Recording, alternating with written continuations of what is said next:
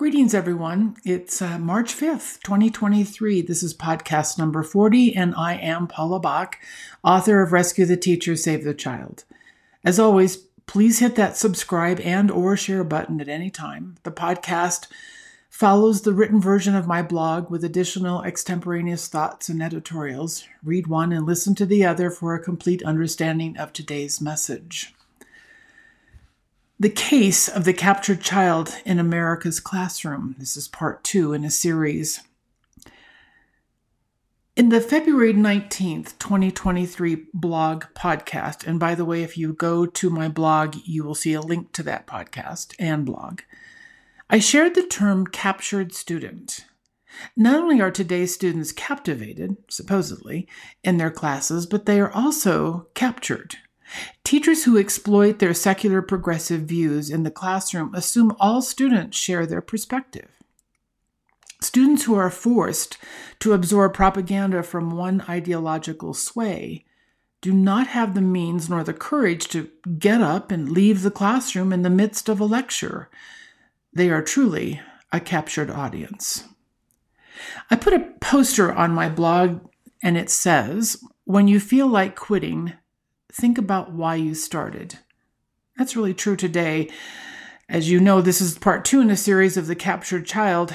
After posting my last blog on Facebook, it amazes me how people react when God is mentioned.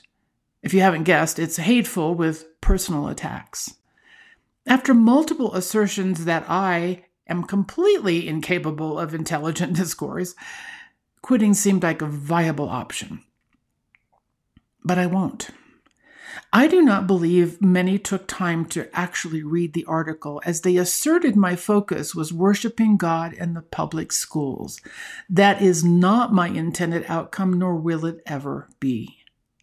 My purpose is to ensure teachers and administrators level the playing field for Christian and other faith-based students. No child, no matter the ethnicity, race, religion, sexual orientation, should ever feel uncomfortable in any classroom in America. It's more than just the law. It's being human. So, why the need to escape from the public schools? In 2015, a national test, and the link to that test is on my blog, was given to Christian students. And it showed that 90% of students from Christian homes attending public schools scored in a range that indicates their views are firmly grounded in the basic tenets of secularism. I don't know if I believe that high number, and that's up to you to contemplate as well. But even if it was 50 or 60%, that's startling. That our children who are being raised in Christian homes are changing their entire point of view after they have attended public schools. The Pearce test, that's the test, continues. Year by year, since the mid-'80s, youth from Christian homes are moving away from the worldview of biblical scholars in favor of the worldview expressed by humanists and New Agers. I would like to add the words secular progressives. So the secular progressives would look at the Pearce test as a victory. In my opinion, this victory is celebrated widely in the public schools every day. So I'm going to ask some really tough hypothetical questions. What if there was a national test which showed 90% of LGBTQ plus students were forced to embrace tenets of the straight lifestyle because their life choices were demeaned when attending public schools? Here's another one. What if it could be shown that 90% of students of color embraced the dogma of racism after attending public schools? How would atheists feel if 90% of their children accepted the Bible as the Word of God only after attending the public schools?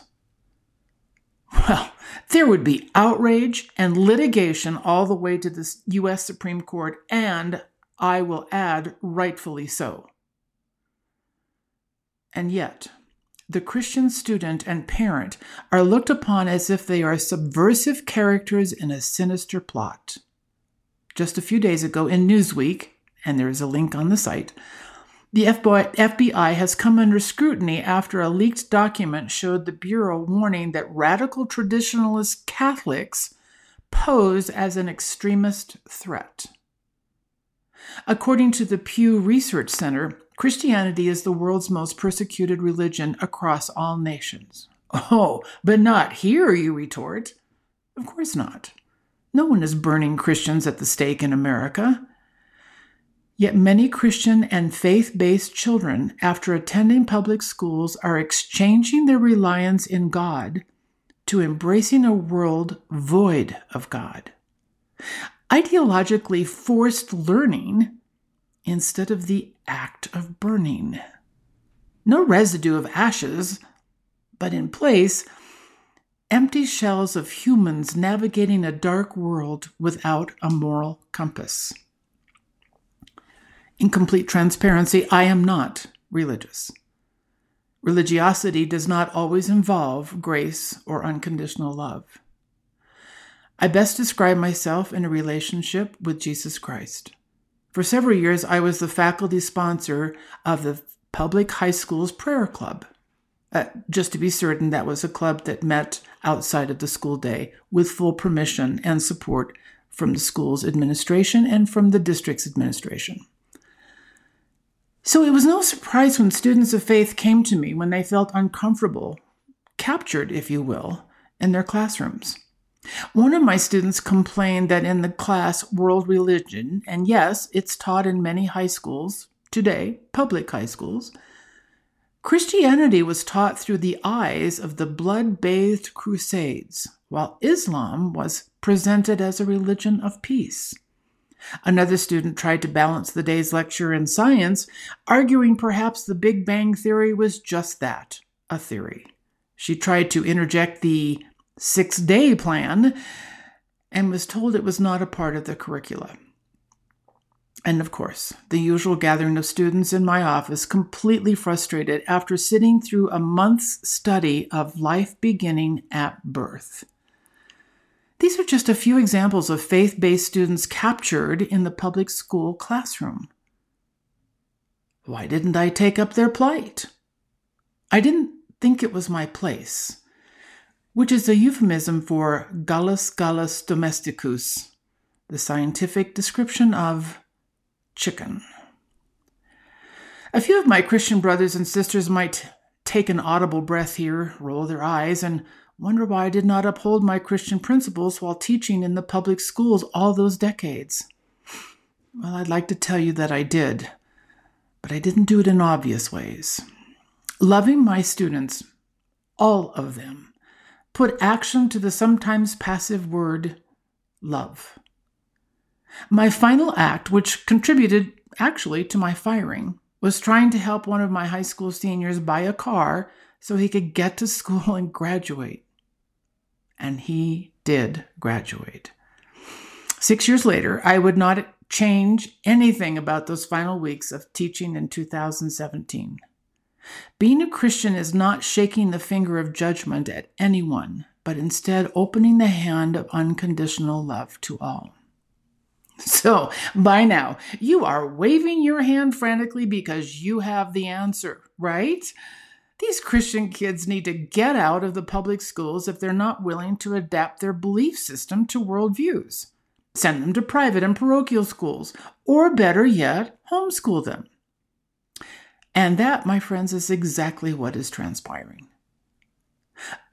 But what is the real answer?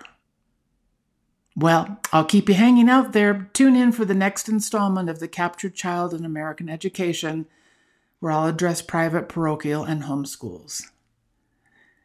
Remember that you can get your copy of Rescue the Teacher, Save the Child on Amazon and Barnes & Noble. It is the winner of 2020 Top Shelf and 2022 Mainstream Media Nonfiction Book Awards. Here's an Amazon review I enjoyed reading, and it states, "You will laugh and you will cry as you find yourself a mouse in the room in the most memorable experiences of a 46 years of teaching. Check it out." And please do. I would love it if you would check it out. I'd be happy to address your school, district, school board, or teacher's college, or maybe even your church. Rescue the Teacher, Save the Child is equipped with thoughtful questions at the end of most chapters designed for students, parents, teachers, and administrators. Let's encourage a national conversation on education for all of our children. You can reach me at rescuetheteacher@yahoo.com. That's rescuetheteacher, all one word, @yahoo.com. And here's the last word. If you have a child or a grandchild in the public schools, don't stop asking questions. Have a great week, everyone.